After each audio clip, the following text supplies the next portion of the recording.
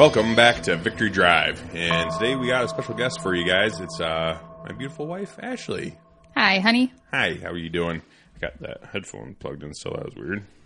That's just whoopsie poopsie.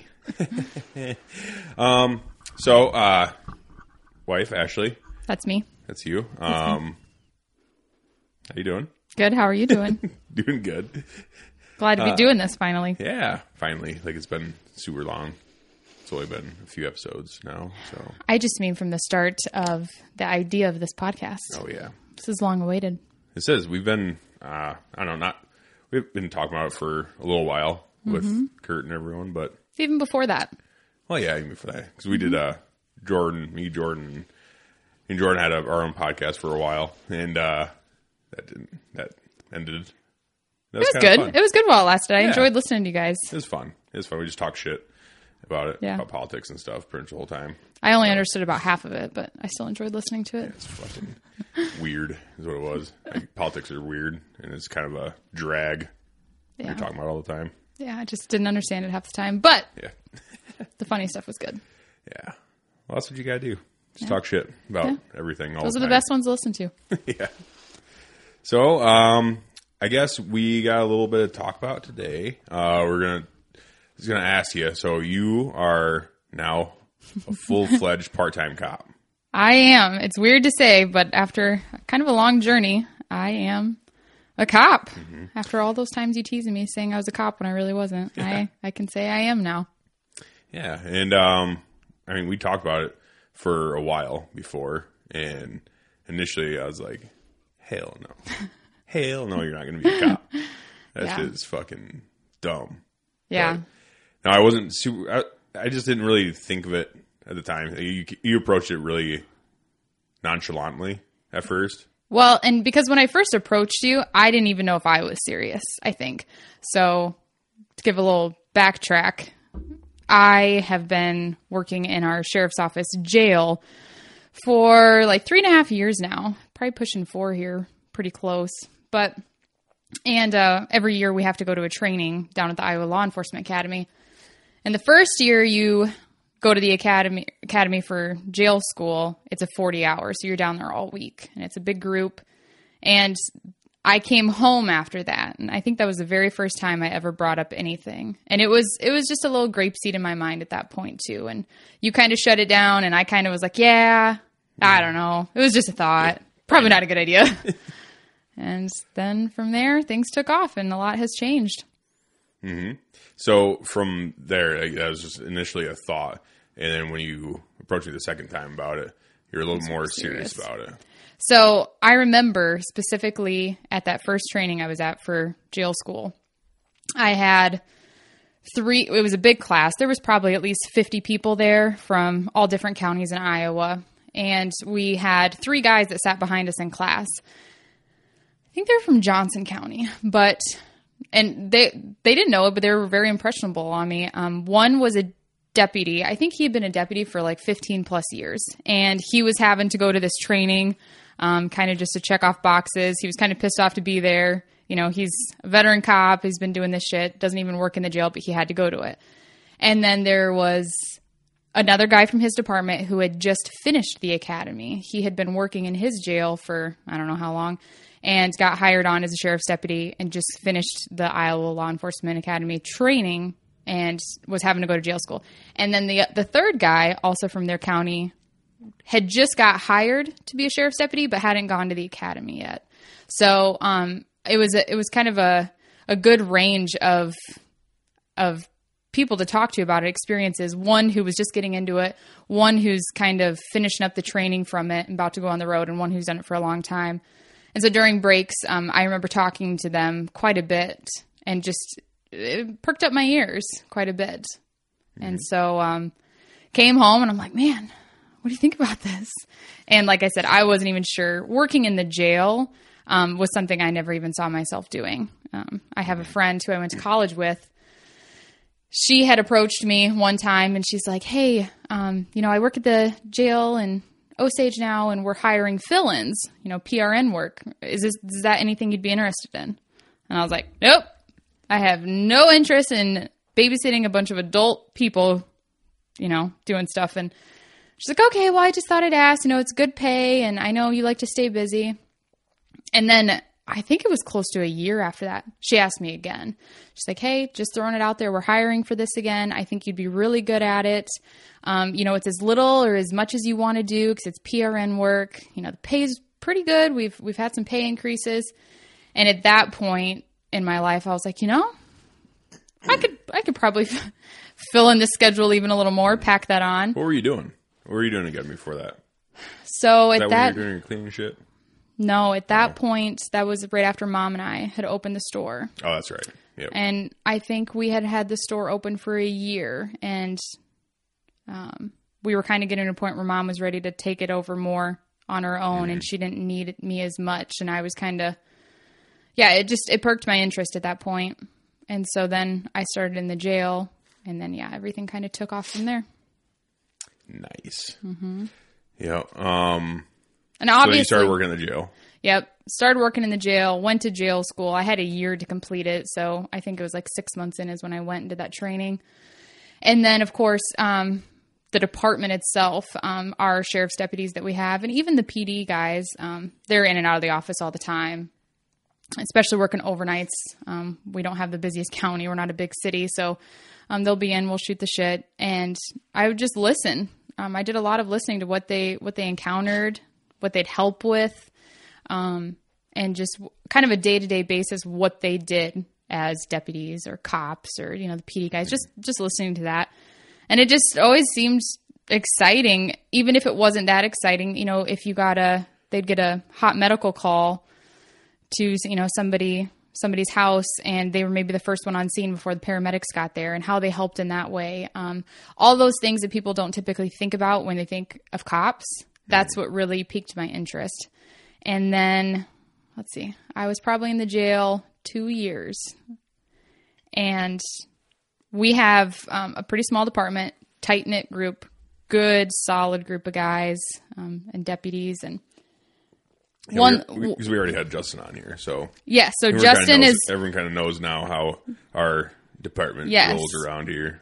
So a full-time spot came open, a full-time sheriff's deputy spot. And that doesn't happen very often. We have a really good, solid department. We don't have a revolving door.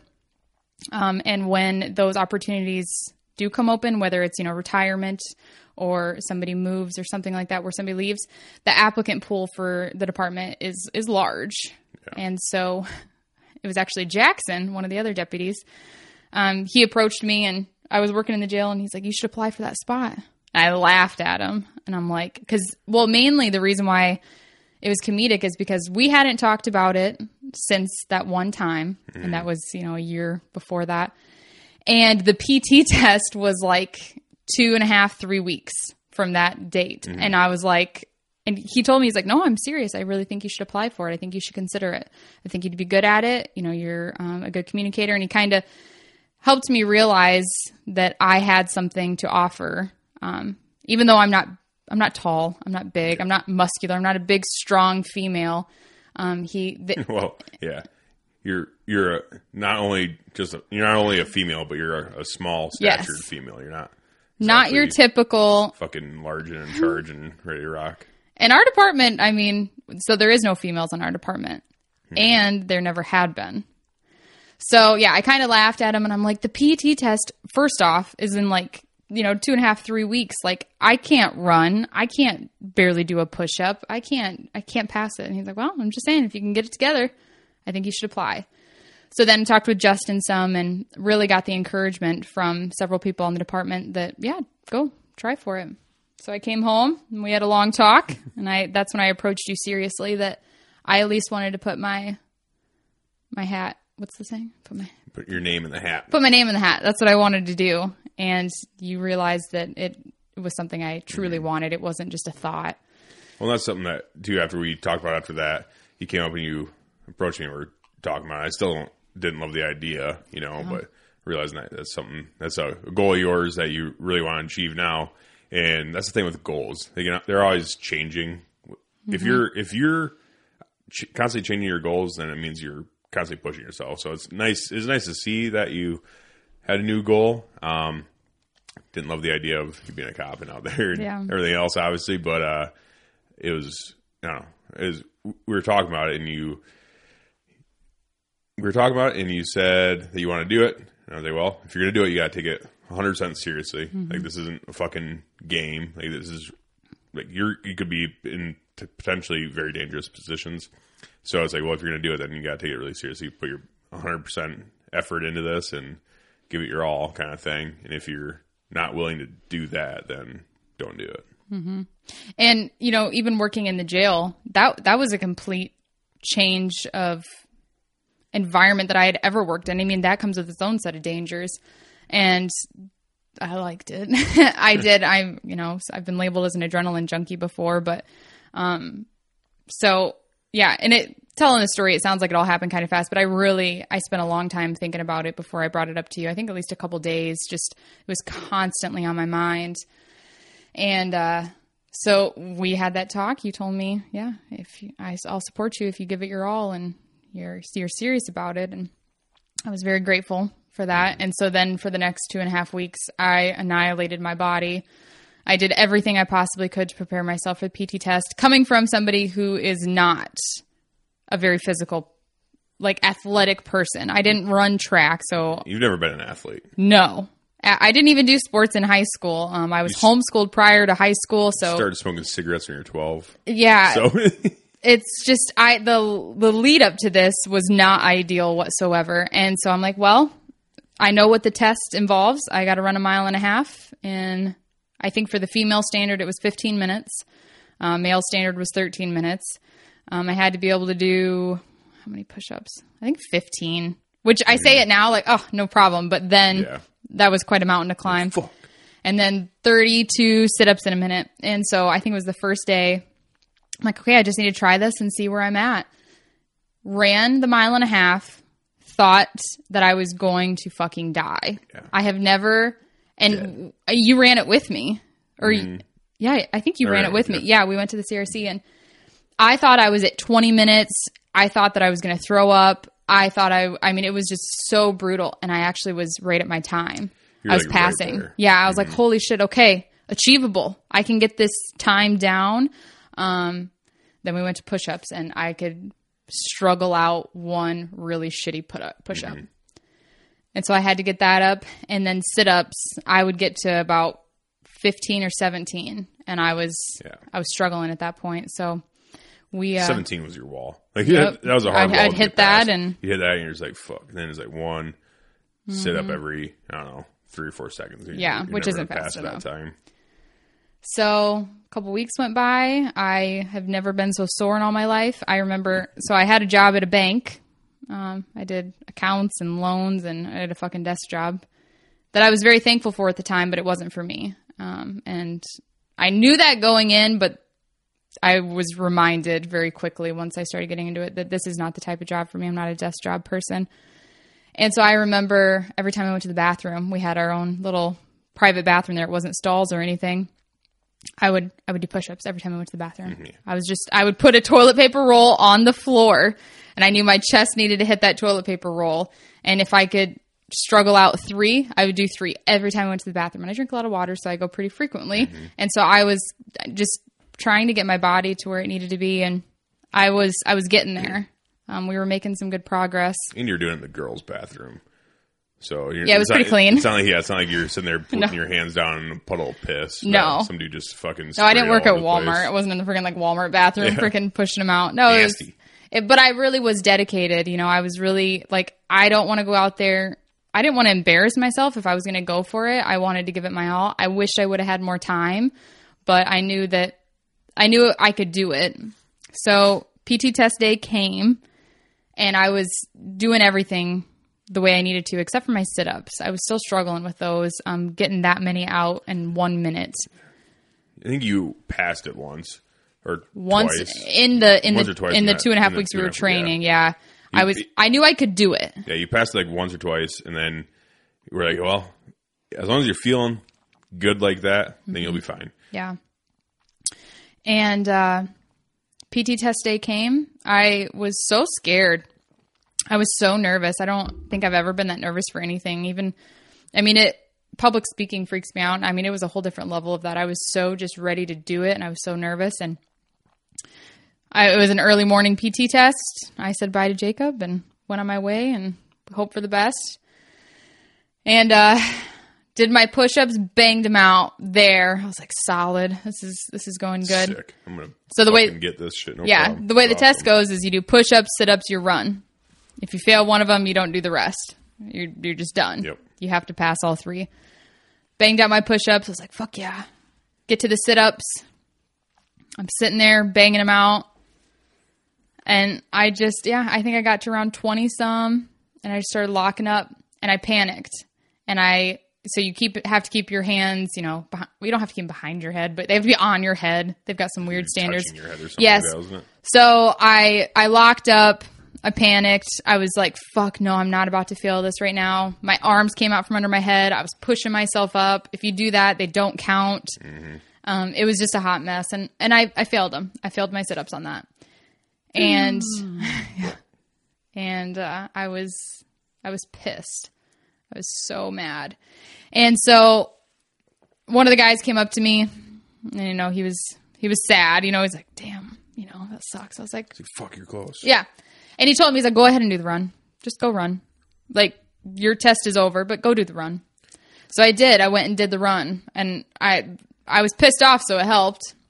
My run was solid, but we were getting ready to leave.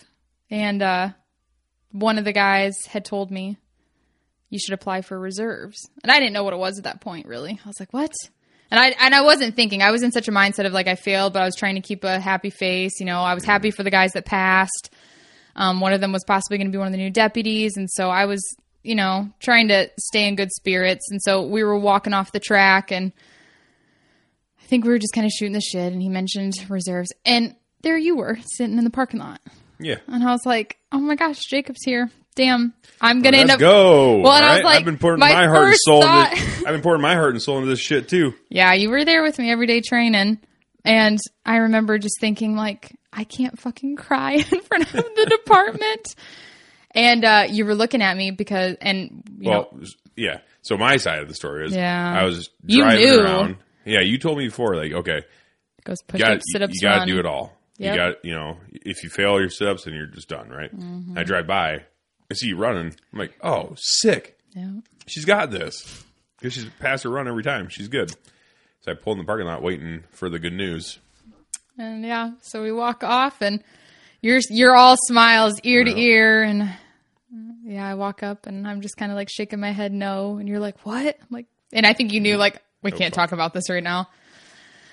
So drove home, and I had a pity party for myself and sulked about it for a couple days. Ate some ice cream. Yeah. I didn't run for a couple days because I was so sick of it. And got your period. Well. I don't know what. I don't know what happens. It was not a great time. But I wasn't going to be like, well, I failed it. I guess I can't do this. I was just like, I just needed a little longer training. Mm-hmm. I still gave myself props because I couldn't do a fucking push-up at the beginning of that. And after a couple of weeks, I was banging them out, and I could do as many as the guys were on their test. So I then went to our sheriff, asked about the reserve program that we do. And that started that journey. Our reserves at our department are quite different from most reserve officers, at least in the state of Iowa. It's volunteer. I was say, yeah. You hear the $1 a year, it's great to have. It's $1 a year. What do you mean by that? So that's a big saying with the reserves because they're actually required, I think, to pay you $1 a year, but not a penny more. It's a volunteer position, but. So a lot of people that the department... They have to pay you $1? I'm questioning myself a little bit. That's the saying, $1 a year. It's like, oh, yep. Does your department pay for reserves? Nope. Just $1 a year. It's volunteer. So... Interesting. But the people that do those spots, they're very useful when the towns have big gatherings, fairs, if there's concerts in the area and they just need more security, parades. Maybe there's a big funeral going on. That's where reserves are usually used. Our department, you're a fill-in. You're a PRN. You are taking place of the full-time deputies when they're away, whether it's vacation. So you're a fully flocked cop. Yep. You just can't. There's certain things you just can't do. There's one thing I can't do. One thing. You can't OWIs. They don't send you through the OWI training. I don't really know why. But you can sniff out weed. Yep. I've already had 2 arrests. I had a felony narcotic amount arrest, and so you can't tell if someone's drunk. I mean, you can't pursue it. Yeah. You have to call in another officer. You can do everything leading up to it, but when somebody gets an OWI, there's a couple tests that have to be done. One of them being the actual breathalyzer you do back at the police station, and it's called the Data Master. You have to go to a whole separate training to be able to operate that equipment. They don't send us to that. And then also, the eyes test and walking the line, all of those tests, you have to go to a special training for it. So we don't get sent to that. It's just kind of, I don't know why that's the one thing, but everything else, I had to complete all the firearms training. I drive alone. Everything else, it's full fledged without going to the academy. Yeah, that's fucking sick. Yeah, that's cool.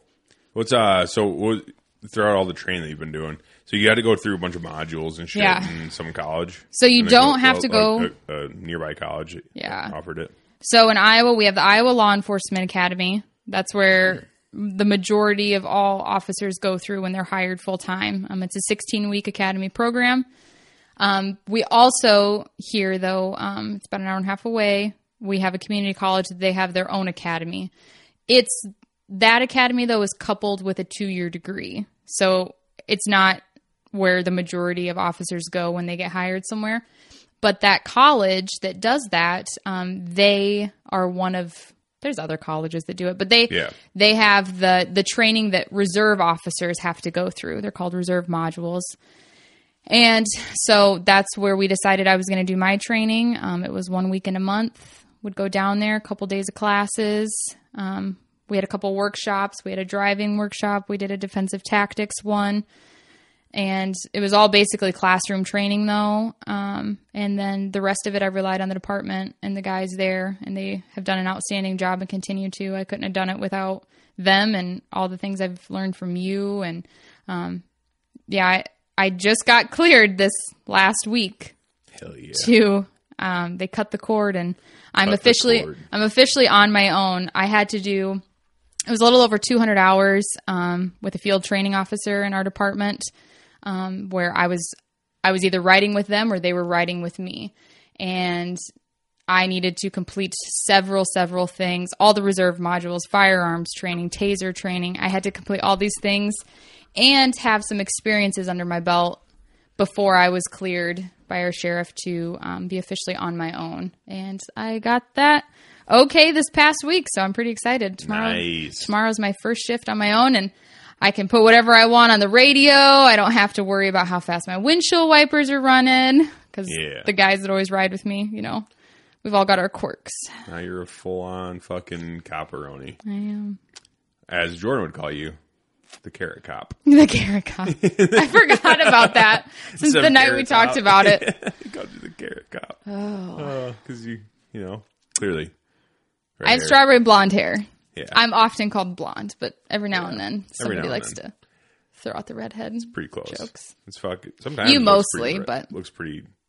Right now? No, I'm just saying. Sometimes it changes. In the winter, it gets. Yeah. In the summer, the sun helps it out. The winter, your gingerness really starts pulling through. It does. You lose the sun. And that's what the thing is with a lot of redheads, is that they can't really go in the sun because they're soulless kind of thing. So you better watch it. It burns them really bad. And that's why I'm not a ginger. Yeah, no, because I get very tan in the summer. I connect all the freckles. Genes, though. Yeah, you got the genes. I got some jeans in my closet. So, what was your favorite part about the whole training and stuff? Whew. The working out, the shooting, the DT. I've got to preface. This is the hardest thing I've ever done, hands down. I didn't come from a military background. I didn't go through the Iowa Law Enforcement Academy and have 16 weeks of vigorous training where that's all my attention was focused on was learning these things. Didn't go to college for it either. I didn't go to college for it. I had to put a lot of skin in the game, and this was a lot of spending my nights, weekends, whatever it was, whether I was really trying to, get my physical agility up to par, whether it was out on the range with the firearms, and every single aspect of this job, I basically started from zero. You did. I wasn't physical, so then I had to figure that out. That was the easiest because that one you just really, you just go to the gym and you fucking do the work. That was honestly the easiest part to get figured out. Firearms was definitely the most challenging, but I would say that one has probably been the funnest. Obviously, you're a big gun guy, and I was embarrassed at the fact that we had, so many firearms in the house, and I was still scared of them. I didn't want to pick one up. We'd go out to the range. I'd pop a couple off, and I'd be like, ugh, here. Yeah, you'd come out with this. Like, it's not like you didn't like guns. You just I didn't have know any. them. You didn't have any familiarization with them before. So we'd go out to the range, like Jordan and I and stuff. We'd all get together and do that, and be like, hey, honey, why don't you come shoot this gun? You're like, okay. You shoot like once or twice. Like, that's I'm cool. good. That's fun. That's fun. Because I didn't have a lot of fun. Cool. Great. Yeah, I didn't have a huge interest. I knew I always wanted to get into it, but I never had anything pressing me. Yeah, you've always kind of talked about it. I just wanted to sit in a lawn chair and drink beer and watch you guys shoot. Yeah, you've always kind of talked about it, but you never really went through with actually getting out there and doing the training. Yeah. So getting myself familiarized and with good passing scores for pistol, rifle, shotgun, that was definitely very challenging. You spent many, many hours out on the range with me. Some of the other deputies, our firearms instructor, we've spent a lot of time in the range, and it's still a work in progress. I'm still learning a lot. My pistol game has came leaps and bounds. Oh yeah. As far as rifle and shotgun, I'm still learning a lot and trying to get to a place, hit some goals there. A lot of people don't think about it, but so you have, as a cop, you got your primary, which is actually your handgun. Yes. Your second, I don't know, you could go, you want to say secondary or tertiary, but you got your primary is your handgun as a cop, and then you have your rifle and your shotgun. And shotguns are the most popular firearms because they're the most versatile. You go and hunt, everything from birds, small game, to deer, to elk, to whatever the hell you want. You can hunt everything with a shotgun. If all you have is a shotgun with a slug barrel, even if you don't have a slug barrel, but you can do whatever you want with a shotgun. Do anything with it. But honestly, they are, out of those three especially, they're the hardest to wield, I think, because they're heavy. They kick a lot. It's a 12 gauge shotgun. Yeah. You're shooting slugs and double-aught buck out of it. So it's like that would be tough, honestly, for someone that's small statured and everything. I'm 5'4".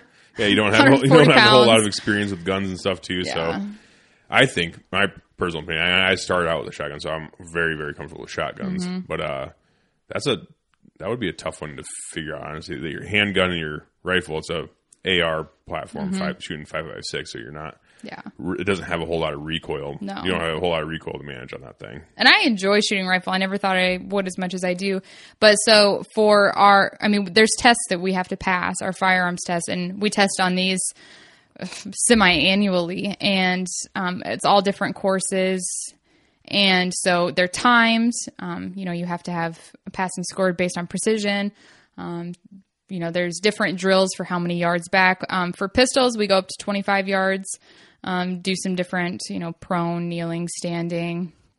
We do night shooting. We sometimes do some friendly competition shooting where we go past 25 yards. But for the testing, not only just trying to learn how to be precise with the handgun and with my pistol, but doing it, while being timed. There was just so many learning components that came in all at once. And I was really trying, and this is while also trying to learn everything else that comes with being a cop, learning my 10 codes, learning radio talk, all these things that they teach you in the academy. Yes.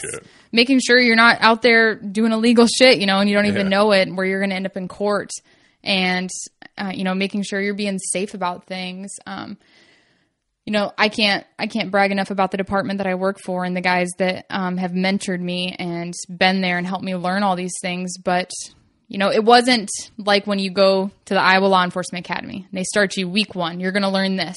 Week 2, and you go through 16 weeks where it's structured. I was still working full time at our job. We have our family. There was just so much going on. So it was definitely this last couple of years has been some of the most challenging times, but it's something that I have realized that I'm passionate about, and I've never felt that way about a job. And so that's helped a lot. Yeah, for sure. And then, of course, support at home. It's out. Yeah. Well, You've been absolutely wonderful. And I know I've had, there's some stressful days where I know I'm not fun to be around because of a test coming up, or I went out to the range today and I shot like shit and I can't get this figured out. It's like, yeah. There's only been a couple times where I'd be like, all right, you just want to do this shit on your own or what? Do you want my help or not?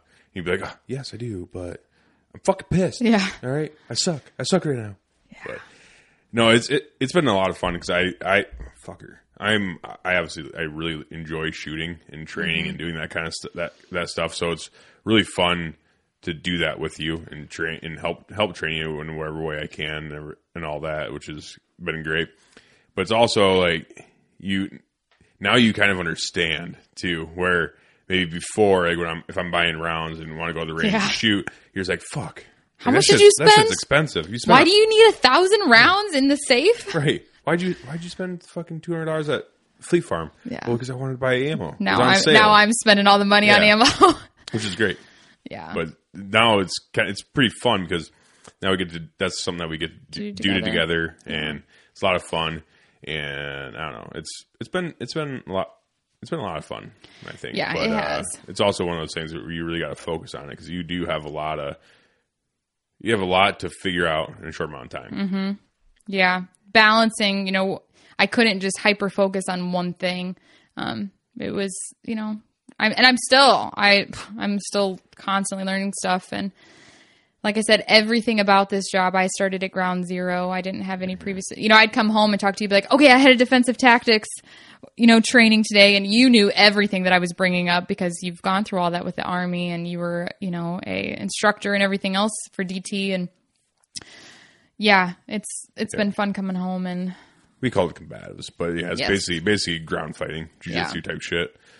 But that's the thing too, that you're trying to cram years worth of knowledge and experience into, a year basically. But it takes years to get good at that stuff. It takes years to get really, really proficient with a handgun. It takes years to get really, really, really proficient with a rifle.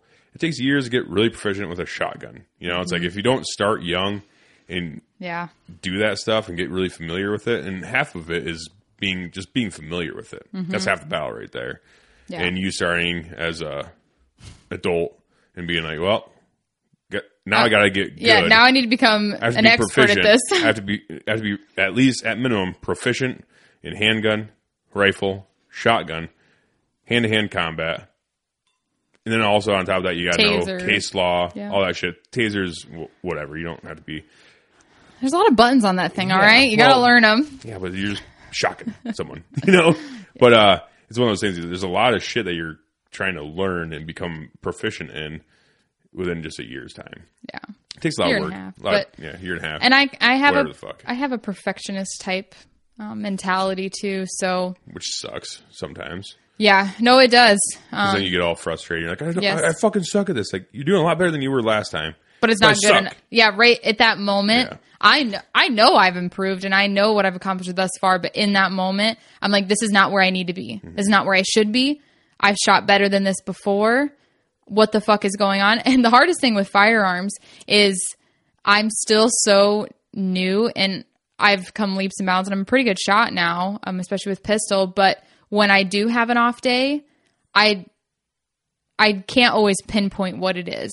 Like, that's where the lack of experience pisses me off even more because, with most things, if you fuck up, you're like, well, I did this wrong. When it comes to shooting and firearms, I learned all about the fundamentals. And if you're not focused on those, and you, especially, out on the range where we're timed, it's just go, go, go, get into your positions and then switch, all this and that.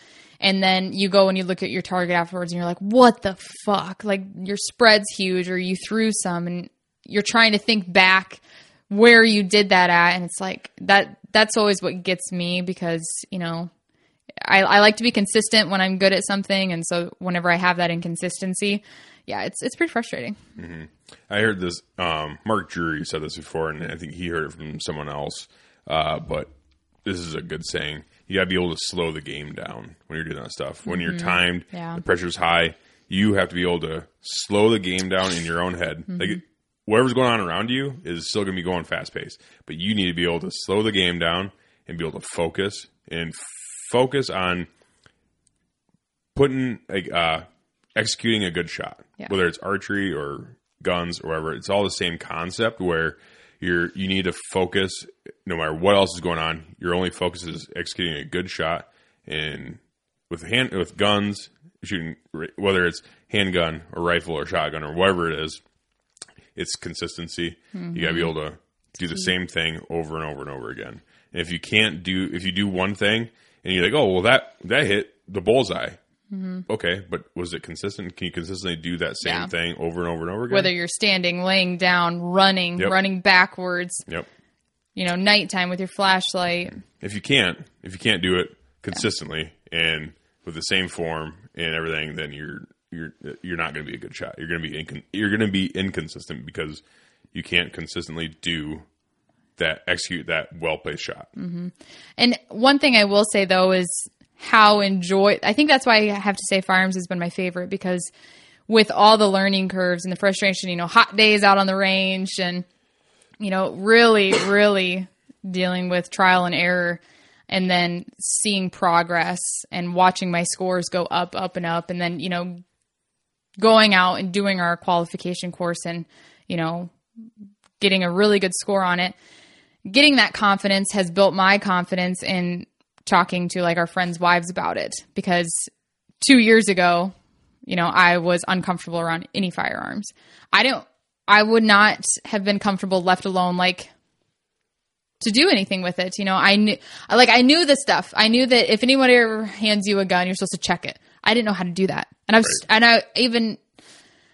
I just usually didn't want to figure it out. I was like, it's fine, whatever. But then once I had to learn all these things and become proficient with it, you know, one of our good friends, Matt's wife, Lexi, I got to sit down with her one night and I just got my pistol out because she has the same interest in it. She's like, I want to know more about guns. I want to be able to protect myself and my kids and everything like that. But yeah, everybody already knows so much about guns. And I think that's a feeling that a lot of females have, is they're embarrassed to ask, or they don't want to be like, oh, I'm scared and stuff. But that's the reality of it. You're not familiar. You didn't grow up going out with your dad or anything and getting shotguns. You're not familiar just with the basics of how a firearm works at all. And so starting that from ground zero, you know, you always feel kind of dumb. And so it's not necessarily just females. It's just whenever you're an adult, honestly, whether you're an adult male or an adult female. Yeah. It sucks. It does suck. It's like, I don't know. You have to really break that ego down and be like, okay, talk to me like I'm a fucking baby. All right. Yeah. Talk to me like a fucking kid and teach me everything from ground zero. Like I'm a child. And it's like, you're not a child, but you have to treat it like that to a certain extent. Obviously, I'm not going to talk to you like, good job, Ashley. You're doing so well. You know, it's like, all right, hey, this is a Glock 17 or a Glock 19. This is how you eject a mag. You know, that stuff. All the very, very quote unquote simple things that everyone that's been shooting firearms for at least, you know, the majority of their lives or whatever else, they know all that stuff. I remember you don't know any of it. I remember not knowing nothing. What ejecting a mag was. I'm like, hang on, stop. I don't know what you're talking about. I wasn't too ashamed to be like, I back it up even more. No. Like, I don't know anything about this. You weren't too ashamed to ask because you knew you had to learn it. Yeah. If you didn't learn it, then you're not going to achieve your fucking dreams of being a cop. Yeah. So you had to accept the fact that, okay, I'm going to ask some dumbass fucking questions. Yep. You know, but if you didn't ever ask those questions before. No. You never asked them once before because you didn't want to fucking look stupid. Exactly. And especially usually when you're in a situation to even ask those questions where you're going to go shoot, you're around a bunch of people that shoot. Yeah, it's a little fucking embarrassing. You're like, and you don't feel the need for it. It's like, I have an interest. later when I'm on my own, one day I'll freaking go down a YouTube rabbit hole and I'll watch some videos and I'll let them teach me. Yes. But that's the thoughts I know that I had, that some other females had that I've talked to about it. So yeah, like that night with Lexi, I just took her off on my own and I was like, let me just show you like 2 things. Let me just show you how to check a gun if it's loaded, if somebody hands you one. And I think that's all we did. And we just did it over and over. And that was all new to her. You know, she's watched people do it, but actually getting it in your hands, doing it in a safe manner, you know, and then even that boosts her confidence. Like, yeah, I really want to go out to the range and like, you know, maybe you can come out and show me some stuff and start from ground zero. Cause, you know, she trusts her husband and everything. And she knows he would be happy to teach her, but it's just, yeah, you get kind of embarrassed to ask those questions. And people who have handled these firearms for the majority of their life, whether it be just recreationally with hunting or, you know, more military background, they rattle off stuff without even knowing that they're rattling off, because they just forget that so much of that isn't familiar to everybody. Yep. There's been, I mean, I certainly did that to you a few times. That's why I always reiterate, you know, it's like, hey, stop me. Mm-hmm. Ask questions. Mm-hmm. Ask all the dumbass fucking questions that you want, because, you know, you're never going to learn it if you don't know. Yeah. You don't know what you don't know. And you know that saying, there's no such thing as a stupid question. I mean, there is a such thing as stupid questions. But when it comes to like guns and gun safety and stuff, when it comes to stuff like that, there really is no dumb question. Because if you don't know, then you're going to inadvertently. Yeah. It's just bad. Hey, we had to go all the way down. I got someone like, okay, so you racked the slide. What the fuck? What do you mean by that? Yeah. Okay. Pull the slide back. What part's the slide? Yeah. Okay, like this top part is the slide. You know, so we had to break it down all the way down to nothing. The anatomy of a handgun, what all of the parts do and what they mean, and all that stuff, which was honestly like, I don't know, kind of fun. It's like, oh, this is fun. And you know, like, I've never worked with someone that has such, like, don't take this wrong way, but has such little knowledge, had such little knowledge of handgun or I was a blank slate for you to teach. I didn't come in with any bad habits. I didn't come in with an ego. I'm like, I don't know anything. Teach me your ways. That was one thing too. I'm like, okay, this is going to be hard for you, but you have to listen to me. Whatever. It was. You're a great teacher. Me, you know, so that's the hardest thing when you're teaching someone about stuff, is when they want to argue with you. It's like, motherfucker, don't listen then. Yeah. I'm not saying you did that, but I don't think I argued with you at all. A little bit, but you see that more with guys. Honestly, like when I was in the Army, I ran a few ranges, especially like when it came to zero ranges and stuff at the M4 Qual range. And there'd be guys that come in and they're like, they're trying to zero their M4. We zero at 25 yards and fucking they're 2-2-2, and their groups are like at 25 yards. The groups are, I don't know, fucking 2 inches. They're like, all right, I'm ready to go. The fuck you are? You realize, like, you have to shoot 300 yards. Yeah. You shoot 300-meter targets and be able to hit it. You're not ready to go, dude. You have 2-inch fucking groups at 25 yards. Your groups should be touching at 25 yards. It should honestly look like one hole at 25 yards. So let's work on your fundamentals. He's like, I know what the fuck I'm doing. All right, dude. I realize that you're an NCO and I'm a specialist, but you're a pogue. I was in infantry before. So let's just not argue, because you don't know what the fuck you're doing. And you're going to barely pass if you pass, motherfucker. Couldn't say that. So you just have to be like, all right, well, good luck to you, Sergeant. See you later. Then he comes back through the zero range because he failed. Oh, shit. Like, well, maybe you should listen. Weird. Yeah. You fucking idiot. I would say I will give you so much credit. I wouldn't have passed my firearms if it wouldn't have been for you, because I would go out with other people. And they were, of course, helpful, but everybody would come at me with, you know, ideas and different things. And so I have small hands. We did try out me shooting a 45 first. It was atrocious. It wasn't good. It was so big for my hands. And so then we decided a 9 would be better. So I ended up getting a Glock. And well, not just a 9, but we were shooting my Glock 19. And I liked it. You liked it. And it was one thing we talked about where it's like, you need to talk to the sheriff and be like, this is what I need. Mm-hmm. Like, I'm a small female. Yep. This is what I need, because those other handguns aren't going to fit. Yep. So going out there and training and failing and, just figuring out what I needed to work on, and then be able to come home and talk to you about it. Be like, okay, well, let's go out tomorrow and we'll try these things. And obviously you're my husband, so I'm way more comfortable and less self-conscious around you. And not only, it's intimidating going out with a department of sheriff's deputies to, do a qual course when they've been shooting. They've gone through the academy. They've done, dozens, however many of these courses. It's just another day out there fun shooting. And that was one thing you told me. You're like, shooting is fun. So when you go out and do these qualification courses, make sure you're having fun while you're doing it. Yes, it's timed, and that's where a lot of people, including myself, tend to fuck up when they usually wouldn't when you're just out there on the course training. Because as soon as you set a timer, you're like, oh, fuck. Yeah. Then you start throwing shots, and your groups get bigger and bigger. And so being able to come home and be like, okay, this is what I need to work on, and then, us going out to the range and just being able to talk through you, and me, and I know you, and that was just so helpul and got me to where I am right now, and I keep getting better. So the biggest thing with shooting you soon. Yeah, good luck. The biggest thing with shooting is fundamentals. You know, we've said that a million times. It's very, very fucking annoying when you've heard it a million times by a boatload of different people.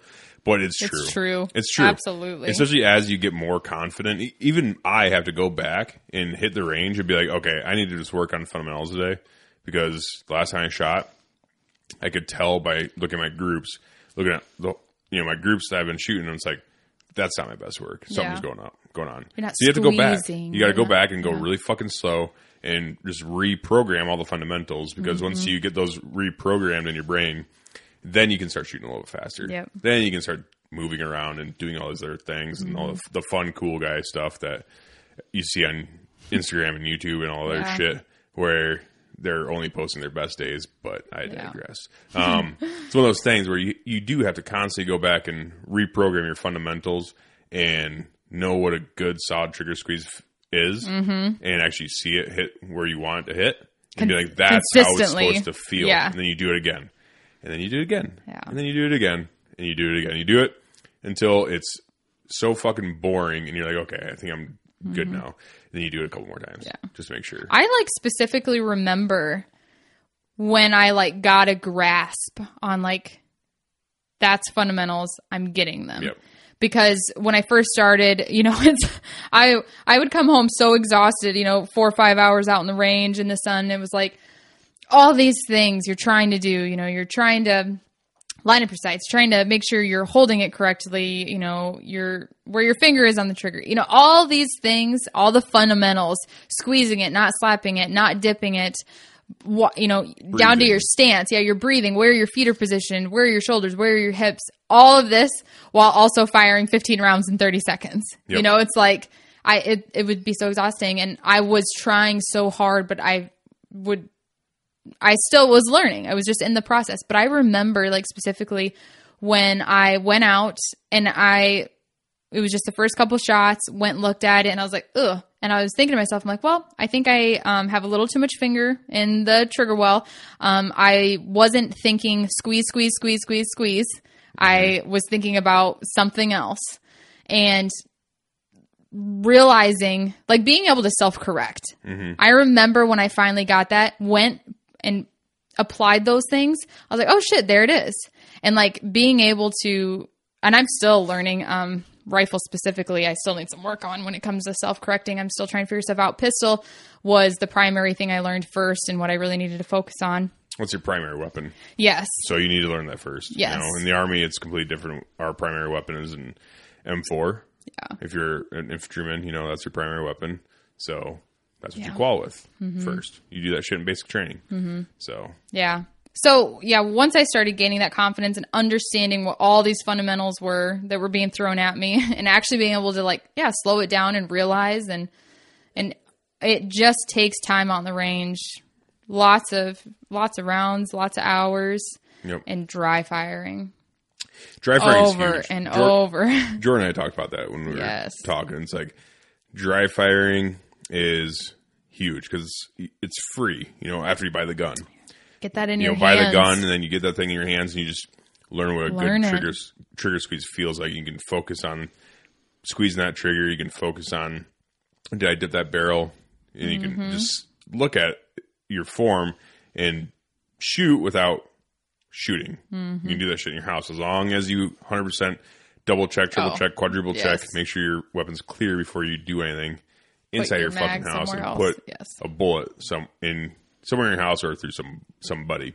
So I always make sure you're clearing your weapon before you do any sort of dry firing that you think is dry. Yeah, there's no such thing as AD, just ND. No, yeah, exactly. I've heard that a couple different times. Like, that's a term that cops use that we never use in the military. You guys, not all of them. I've actually heard ND. Yeah, I've heard it a couple times where they say, "Oh yeah, he AD'd." It's like AD, like yeah, for anybody, accidental discharge. And I'm like, there's no such thing as an accidental discharge. Like, and I heard it a couple times. I've seen it a couple times. Like, what do you mean? Like, they accidentally fired the weapon. Like, there's no such thing. It's only an ND. Negligent. That's what we use in the term we use in the military. There's no such thing as an AD. It's only NDs, which is negligent discharge. Every single person that grabs a gun should know if that thing is loaded or unloaded. It's their responsibility. If that gun goes off, it's not going to go off by itself. If it goes off, it's because of negligence. A bullet's 100%. Not going to accidentally end up in there. Yeah, or it's on purpose. Either on purpose or negligence. Yes. None of the above. There's nothing else. There's no other conversation to be had. You didn't clear that weapon, and you pulled the fucking trigger, and it went off. Yep. That's your fucking fault. Yes. And at the beginning, I would check that thing. I would dry fire 50 times, set it down, go grab something to drink, come back. I'd check it again. Like, I mean, I was still getting comfortable with the weapon and everything like that. And I was like, yeah, I'm never going to, we've heard stories. We've had people we know. It's like, oh yeah, I had an AD. It's like, yeah, there's no such thing. It's like, why did that happen? What did you not do? Right. It's I've seen people ND in clearing barrels in the Army. So really? Yeah, when we had, whenever we'd go through ranges or, honestly, even when we were in Afghanistan, when we were in Afghanistan, in our FOBs and bases and shit, we always walked around with we went everywhere with our weapons. Obviously chow everywhere. You never know when you're gonna get attacked. But we'd always walk around. We called it amber status. So red status is magazine in the gun, bullet in the chamber, right? Ready to rock. Ready to rock. Round in the chamber, ready to rock. That's red. Amber was magazine in the weapon, no round in the chamber. That's how we walked around the base. So we didn't have a round in the chamber, but we had our magazines in. So when we'd leave to go on mission, we'd all go red. Once you leave the wire, once you leave base, we'd go red. So we'd rack around, have our weapons red, ready to go. Then when we came back from mission, we'd have to stop our vehicles at the ECP, the entrance to the base, and there'd be these red clearing barrels full. It'd be 55-gallon drums full of sand. We have to stick our barrel in that, drop the magazine, clear the weapon, put the magazine back in. I've seen dudes just stick their weapon in there, watch the live round come out, okay, squeeze the trigger off, boom. It's like, well, now you're getting written up. It's an ND. You get a counseling statement at minimum. So what were they just would get in a hurry about it? Just get in a hurry, and they wouldn't drop the mag. So they pull they pull back, watch the live round go, like, okay, then let it go, squeeze the trigger off, because you have to squeeze the trigger to prove that's unloaded, and that's how you have it. You always have the trigger forward too, like the firing pin forward. So you pull the trigger, click, good to go. But then I've seen people fucking, all right, boom, boom, boom. Oh, shit. Fuck. It's embarrassing. Oh, I bet. I've never done it. I've never had an ND. Yeah. I have not either. I never plan to. I know a lot of people that have. Yeah. And it's embarrassing. I've heard some stories, I always give them shit. Like, you're a fucking idiot. I never. You're an idiot. I've only heard a couple, but I'm never like, oh, well, like it happens, like, you fucking idiot. Like, I hope you learn from it. Like, thank God something worse didn't happen. Yeah. Besides a hole in your fucking. Yeah. If I were to ever ND, it would never be like, oh, well, shit happens. It'd be like, yeah. God, I'm a fucking idiot. Yeah. Fuck, Ash, I'm so sorry. I blew a fucking hole in our roof. I don't know. Oh, yeah. God, that'd be embarrassing. No, but learning firearms has been a lot of fun, and it's fun continuing to learn. Yeah, it's definitely a world I know you're happy I got into. Oh, yeah. For my birthday, something that I think a day you waited for. I wanted a compact to conceal carry with. And you're like, oh, I know what you want. I'm on it, honey. I know what you want. I've been looking at this for a long time. You don't care who you're buying a gun for. As long as guns are getting bought, I don't care. So I don't care. Yeah, and that was a lot of fun. And Charlie got to watch me open it, and she was excited for me and everything. And so, yeah, conceal carry is something I'm excited to get into more. It's hard in the summertime for females. I wear shorts and tank top. Yeah, right. There's not many places to hide, even really small weapons. So, but as we get into winter and everything, I'm excited to do that more and just get comfortable with it. Y'all fucking bitches need to wear more clothes. You're just jealous. Lose your clothes. We can get away with it. I know. A little bit. Yeah. But no. Yeah, no, I don't know. So what explain what the gun was. Do you remember? That you got me for my birthday? Yeah. It's a 9mm. It's a subcompact. And it is a Springfield Hellcat. Yeah. There we go. Double stacked barrel mag. Holds. Double stacked magazine. Double stack magazine, yes. Yeah. Yep. What did I say? Double stack barrel mag. That doesn't make any sense. I didn't say barrel. Yeah, you did. We'll replay it. We will. Why don't you guys tell us? Anyways, it's double stack. Yep. So what does it hold? 12 rounds, I think. Is it 13? We have two different magazines. We have one that holds... Oh, yeah, that's right. We have one that holds, I think it was 12, and the other one holds 15. No, there's not one that holds 15. Pretty sure the larger one holds 15. No. It's in there on the nightstand. Okay. I'll have to look. And I've only actually got to take it out. I've only shot it once, but so I haven't got as familiar with it. But it's a nice little gun. Is it up here? Yeah. Okay. Yeah, it's a nice gun. Those are really, really slick little guns. Honestly, they're really smooth shooting for how small they are. All right, here she is. She got it now. The trigger pull is definitely different on this. Well, it's because it's a compact meant to be concealed carry and everything else, and it doesn't have an external safety, so the trigger pull is very long and pretty stiff. Yep, clearing it. Make sure it's not fucking ND. 12. Okay. And 10. Ah, fuck! It's my gun. All I should know. Total 10. Yeah. All right, well. You still said nice. Double stack barrel mag. I did not. Unless it's the freaking wine talking. Yeah, we are drinking some super nice wine. This is our first night together in quite some time. Yeah, we don't get to fucking get weird together and have fun. Usually it's just you watching me drink and working third shift all weekend. You go to work. Go to work at 11, get off at 7 in the morning. You're leaving for work. Yeah, we've been kind of opposite all week, so. Let's see this little bastard. It's a good little gun. Yeah. I actually haven't carried it on my person yet. I've carried it with me in like my backpack and shit like that, but. Yeah, honestly, the sights on it are pretty nice too. I do like the sights on it. So it's got I think it's a tritium front sight post, so it's glow in the dark, if you will. The rear sight's not tritium though; it's just got that U rear I like sight. that though. I do too. Honestly, we were shooting it, and I really enjoy it. It's weird because it's the Glocks. The factory Glocks are if you don't get the tritium night sights on the factory Glocks, it's just the rear sight is a square. I'm like, that's pretty neat. It lines them up perfectly. But for some reason, I like it. I almost feel like that U it's not too shitty because the front sight is round, it's circular, obviously, so it fits right in that U. And I don't know, it's a pretty slick little gun. It's got the front serrations on it, so you can rack it easier from the front and the back. Mm-hmm. Sometimes it's nice to do it from the front and the back. You know what I'm saying? I know what you're saying, honey. All right. Yeah, I'm excited to take it out and shoot it more and get more comfortable with it and use it as a primary conceal. Well, because we can, I think all of the deputies, they second carry. They have one on their ankle as well as the one on their duty belt. And so in order to do that, we can use our own weapons, but we have to qual with them. So I need to take this out and shoot some rounds through it, get comfy with it.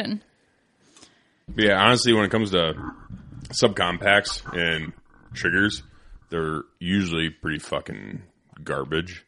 honestly. Yeah. But this Hellcat has got, for a subcombat, it's got a really nice trigger. Cause Yeah, your it's got, Your brother got the same one, right? Yep. Yeah, you guys got them the same day. Yep. The one thing about it is, like, explain the trigger. It's kind of, so it's got a little play in the beginning. What is that? I don't know. Half an inch, maybe, of play. Maybe. Of play. And then it hits a wall. And you feel it hit that wall. And then after that, there's no creep. No. So in a lot of guns, like Glocks and stuff, they have a little bit of creep on them. With this thing, you hit that wall, you squeeze it back, and you hit that wall, and it just goes. It's just there's right there. no creep. And then the reset is all the way back exactly where that wall, where it's at. Yep. Same spot every time. And it fucking, there's like virtually no creep on it. Yeah. I'd say. It's really nice. Yep, gun. I like it. I like it a lot. I'm a huge fan. Honestly, I've become a pretty big fan of Springfield's. Yeah. They've been coming out with some pretty good shit.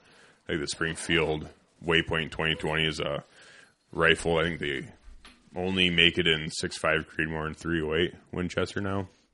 Right now. That's supposedly a fucking super badass rifle. Shooting half MOA. I'm in the market. So. For a bolt action? No. I think so. I am. Yeah, you are. So I can take it hunting. Yeah. What are you going to hunt with it? What's the first thing you want to kill with it if you get one? Elk? Deer? Fucking kudu? I don't know. Kudu. Oh, the kudu, the gray ghost. Yeah, we went to Africa with the working class guys. Yes, what an amazing experience, but we were spooked by the kudu. Yep, the gray ghost. They ghosted us. That's some fucking bullshit. Multiple times. Never been ghosted so many times in my life. Yeah, and obviously if you go to Africa with the working class guys, it's going to be it's bow hunting. Yeah. Man. Couldn't even get him with a rifle. The first day, didn't see shit. Like all fucking morning. Not kudu. Animals. No, we didn't see nothing. Everybody came back for lunch like, oh my gosh, the giraffes. No. First day. Yeah. First day we shot the Impala. Yeah. Before lunch. Yeah. But everybody right came before lunch. Though. I know, but at lunch, I see everybody's like, oh my gosh, we saw the giraffes and the monkeys. I was going to go and shoot the Impala and then talk about that. Oh, go ahead. But yeah, we just shot the first day we didn't see shit, and then we shot the Impala, and then we went to lunch, and then... Yeah, then everybody saw all these African animals, and I remember I was so jealous. I was like, what? And they were showing me all these videos and these pictures. I was like, are you kidding me? I was like, we saw nothing until we saw an Impala. And then I shot it. And we, on the way back, we're like, oh my gosh, I bet we're the first one to get an animal. Like, we're in the first 5 hours of the first day. Everybody got an Impala that day. Everyone else killed by like 10. Yeah, we were like one of the last, actually. Like, fuck. This shit sucks. No, I'm joking. No. It did not Then we suck. realized it was awesome. Impala are everywhere there. You shot a good one. Yeah, it was good. It was the second biggest group, I think. Like, it was a good one to shoot first few hours of the first day. Yeah. Definitely. The thing is, we didn't have all the action that all the other guys had. Like they're coming back every fucking day. Like, we saw giraffes, this, that, and the other. We saw all this shit. Zebras. And we didn't see fucking dog shit besides what we did see. They were like all shooters. Yeah. We didn't see a whole when lot we of saw an things. animal, it was game on. Yeah. Chris was there and he's like, all right, yeah, that's a good one. Oh shit, that's a good one. All right, cool, that's a good one. Like, they're all shooters. Everything that we saw, I shouldn't say everything we saw. We saw a lot of shooters. Yeah. We didn't see very many things. A lot of the other people were seeing a lot of different animals, but a lot of them weren't shooters, or just not anything they were hunting. It's like, we shot a fucking Impala the first day, shot Nyala the second day, and we saw a lot actually that day. The second day we saw quite a bit. The first day we saw the least, except for the last 2 days when we were really chasing that kudu. But I remember kind of giving him shit because the first couple days we weren't seeing very many just animals, but the ones we were seeing you shot and everything like that, and they were good shooters. And I'm like, are you guys planning this? Like, are you behind the corner like, okay, it's almost lunchtime, release the Nyala? Yeah. Like, I was halfway convinced that that's what was going on. I'm like, do you guys have some kind of system here? Yeah, that's why. But then that's why I'm the only one that has service. Yeah. But then we were quickly slapped with the reality that that's not what happens. No. And, we chased those kudu and these are wild animals in Africa. Yes, they are. And so after the second day, it is wild. We shot that Impala, shot the Nyala, and we were only there for 3 animals because what we were going after were a little bit more expensive. They have a package, Pringle, Stuart Pringle. Pringle Safaris. Stuart Pringle. Yeah. Anyways, Pringle Safaris has a 5-animal, $5,000 package. We were like, oh, the $5,000 is nice, but what if I just do 3 more like extravagant animals? So that's what we ended up doing. And after the second day, we're like, shit, we're going to be done day 3, and we're going to be fucking getting drunk, kind of partying on all day, all night. I had our days badass. planned. I was like, I'm going to sleep in, and then we're going to go, because we should back up for the people that don't, haven't listened to the Working Class episode or any of those. Yeah, we went to Africa, and it was the most amazing experience I've ever experienced. And I've told people when I explain Africa, I'm like, you could have arguably taken out all of the hunting. And the accommodation and the hospitality was better than our honeymoon. And we went to a resort in Riviera Maya, Mexico, and it was the best thing we've ever done. So, yeah, I had these days like planned. I'm like, oh, my gosh, these animals, we're going to be done. We can just go hang out in blinds and see all these animals. We're not hunting anything. We can come and go as we please. And then the kudu. Then we're hunting kudu. And it's like, okay, now we're on to kudu. This is going to be great. Then we just got our fucking dicks kicked in. Well, we were to the point where we weren't even sitting in the nice blinds anymore, because the blinds there in Africa, the hospitality there is completely unmatched from any place I've ever experienced. Down to when they take us out to the blinds in the morning, and they've got a cooler packed with water, soda, beer, snacks. And the first day you shot the Impala before lunch, and we went out, saw the Impala, took pictures with it, and we were coming back to the blind, and we were celebrating. We're like, well, let's have a beer, and we'll go back to the lodge for lunch. And we're like, oh, we got to grab all of our stuff from the blind. So we had our backpacks, the camera set up, and, our little nest in there, because they're very nice blinds. Concrete. Some of them had tiled floors, a couch in there you sit on. Yeah, they're not shitty. But we were like, we got to grab our stuff from the blinds. And they were like, nope, we have it all packed up for you, ready to go in the truck. Like, they went in there, swooped through, grabbed all our stuff in a very nice manner. And, just completely unmatched for hospitality. Yeah. But we were chasing that kudu so hard that we gave up those nice blinds and went to pop-up blinds. And he set those pop-up blinds up in spots where there were kudu, because he knew that we all of us originally wanted kudu. Only one of us got a kudu. Old Doug. Old Dougie. But we all had kudu on our list. So he went in there and he set up some pop-up blinds in kudu spots where they've seen kudu. And still great blinds. Well, they were great. They weren't bad, but just wasn't. I was so scared of snakes. Yeah. When we switched to the pop-up blinds, I have a very unhealthy fear of snakes that I'm working on. But no, you're not. I am, and I have progressed. I no longer have you a borderline. You can say the word snake. Yes. Good job. And if one comes on the TV, I'm not shut down for the rest of the night. No, but you're shutting your eyes. Well, yeah. That's still progress. Yeah. Don't take that from me. It's like it's like if don't take as that. if you're give me some props here. Okay, you've gotten better. Yes, thank you.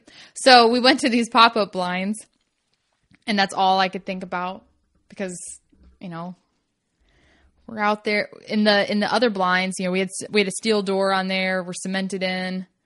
You'd see if one was coming in. Got 3 little windows, And then when we switched, especially all those freaking lizards, the geckos and everything. Because when we were in that one blind by the skinning shack, I had my chair. So I sat differently from gecko heaven. I sat differently from Jacob and our PH Chris, because I was filming everything. And so actually in the first pop-up blind, they had to cut a hole for me on one of the spots so I could stick the camera out of it and get ready to film it if something came in. But where that chair had to sit was, where that chair had to sit, I was actually on a slope. So I was sitting crooked, but I would rest my head against the tree that was right there. I'm like, oh, this will be okay. What was it? The afternoon, I think, when we were out there, there's freaking lizards crawling on the tree. I was like, well, I can't use it as a headrest anymore. And Yeah, then the lizards got pretty A lot prevalent. of fucking lizards out there. Mm-hmm. We didn't see a single snake, though. No. I know that Leela and Eric, they saw one when they were tracking one day. They did? She told me about it. I was like, stop. I don't want to hear about it. Because, the couple times that you and Chris took off on foot stalking, and I'd be following you guys with the camera, I just knew, I'm like, if I'm looking out for them, I'm going to see one. Mm-hmm. So I just need to focus on filming them, watching them through the screen, and making sure I don't trip over anything. But basically, I was trying not to even look at the ground. Yeah, because where we lived before our last acreage, you would be looking for snakes. And you've seen snakes in some weird fucking spots. I've never seen snakes. I saw them every time I mowed. On that acreage. I grew up there. Mm-hmm. And you're like, I see them in the trees. I'm like, I think you're fucking making it up. But Justine saw the same one, though, in that tree out by the shooting range. I've never looked in trees for snakes. And you're like, looking around everywhere. Like, where the fuck are the snakes at? If you're on the lookout for them, you'll see them. And that's why when people have unhealthy fears, they see that everywhere. That's why you just got to confront it. Grab a snake with your bare hands. I don't know if you know this, but there's steps to getting over something. Yeah, Justin did in New Mexico when we were in Huntworth. And I'm so happy for him. He fucking ate a snake. I know. I'm very proud of him. Yeah. Now he's Don't good. Compare my progress to somebody else's. You got to eat a snake. Gross. That's disgusting. Go get a gardener snake. Ew, you're disgusting. And fucking eat it. No, I have come so far. So I admitted. I've gotten way past that. That's like the first step, admitting you have a problem, right? Yeah, but if you don't do anything to fix it, then you're not really. I haven't watched you watch a single snake show. No, but remember when we first started dating, young puppy love, and we watch Vikings all the time, and there'd be a snake on there. I'd shut down for the rest of the episode. I was done, not watching TV anymore. Couldn't sit on the couch. Freaked the fuck out. Now a snake comes on.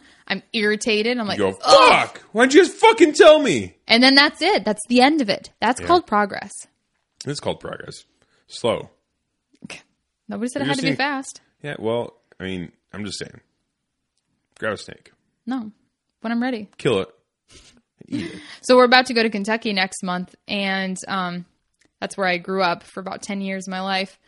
And there's snakes everywhere down there. And they're all fucking poisonous. We had a fenced-in backyard in a subdivision, like a little cul-de-sac. Fenced-in backyard, and our black lab was bit in those years by a copperhead and a rattlesnake. Like, snakes are prevalent down there. They're everywhere, and they're all poisonous. Well, anyways, I was telling Charlie about a picture that Grandma Stacy had, my mom. There's a place, a snake pit. It's by all the little gift shops by the Natural Bridge, which is a big hiking national park area there. And there's a place called the Snake Pit. And I remember going in there as a kid, but you can also hold snakes there. But like, we're not talking like a little snake. We're talking like, 17-foot yellow pythons. Yeah. And so Charlie and I were driving over to Mason the other day, and I'm like, hey, you should FaceTime Grandma Stacy and ask her to pull that picture out of her old Bible, because she's always kept it in the same spot.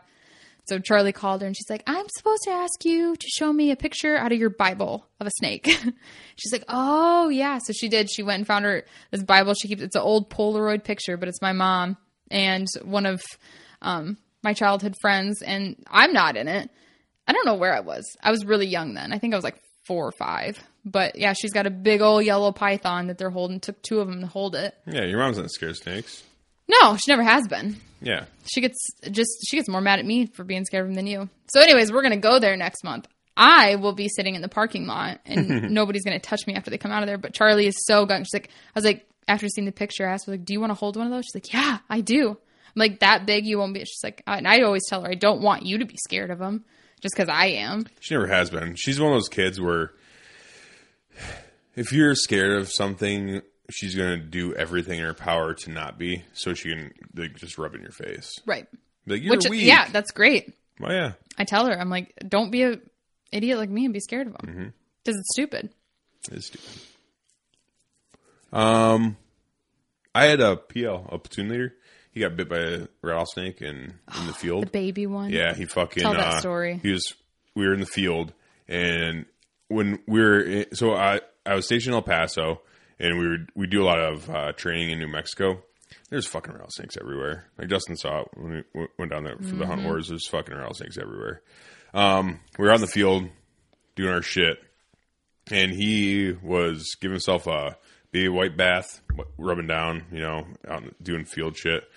And he threw his jacket on the ground, and he didn't shake it off before he put it back on. And he put it back on, and he's like, "Oh, what the fuck?" And he shook his sleeve, and a baby rattlesnake fell out of his sleeve. And right when it hit the ground, he said he was just like, and it went down.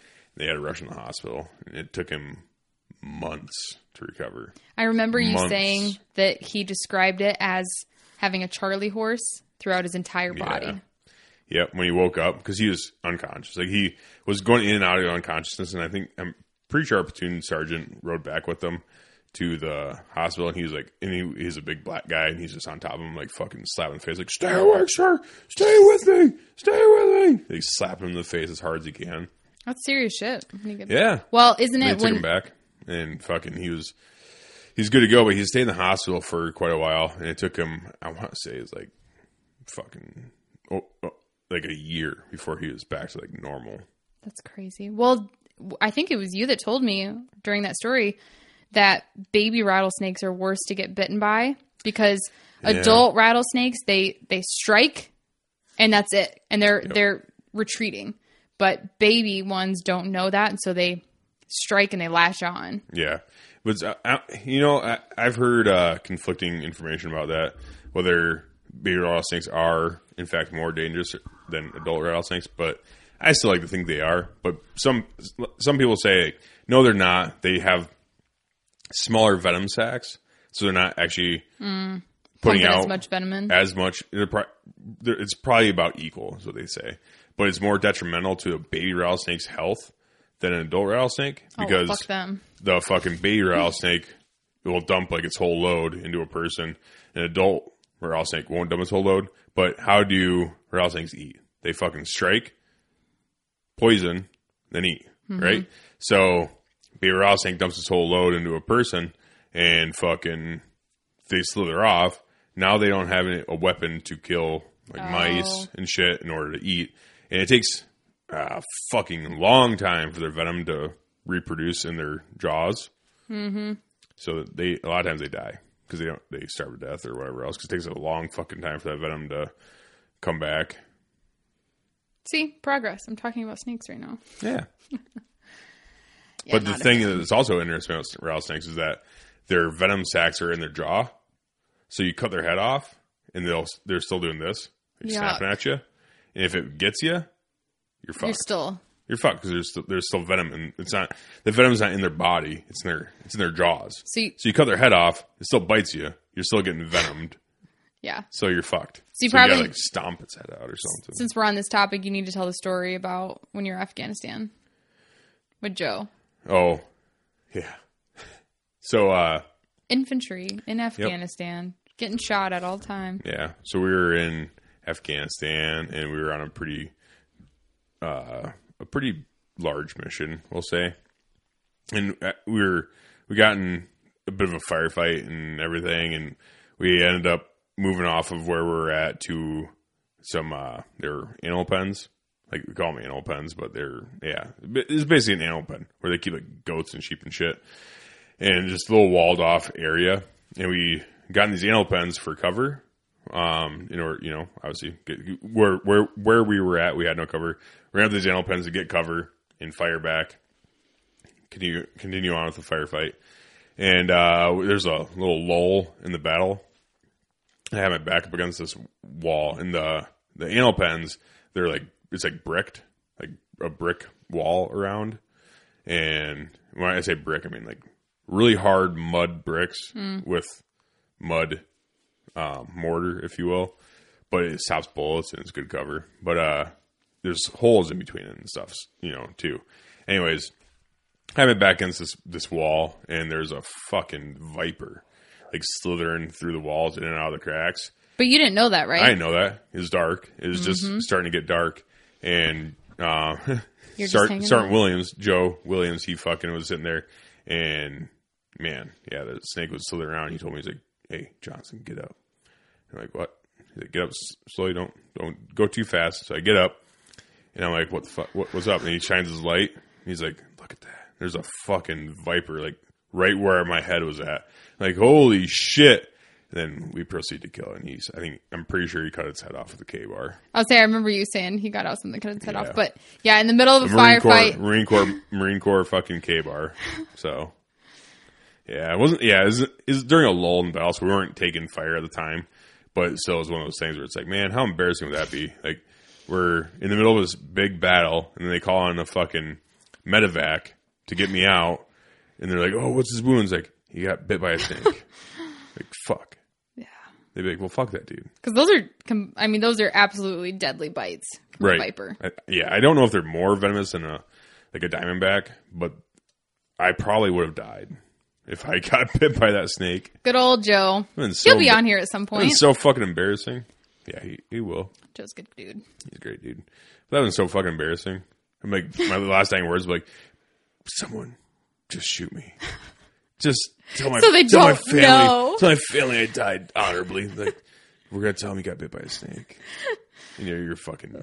That's it. Yeah. I don't know. Enough about I think snakes. not about snakes. Yeah. I think that's pretty much about it that we wanted to cover today. Yeah. This is fun. This is fun. Yeah. Yeah. So I don't know if you want to pump out your fucking socials and shit. That's just Victory Drive stuff. So I'm on Facebook, Ashley Johnson.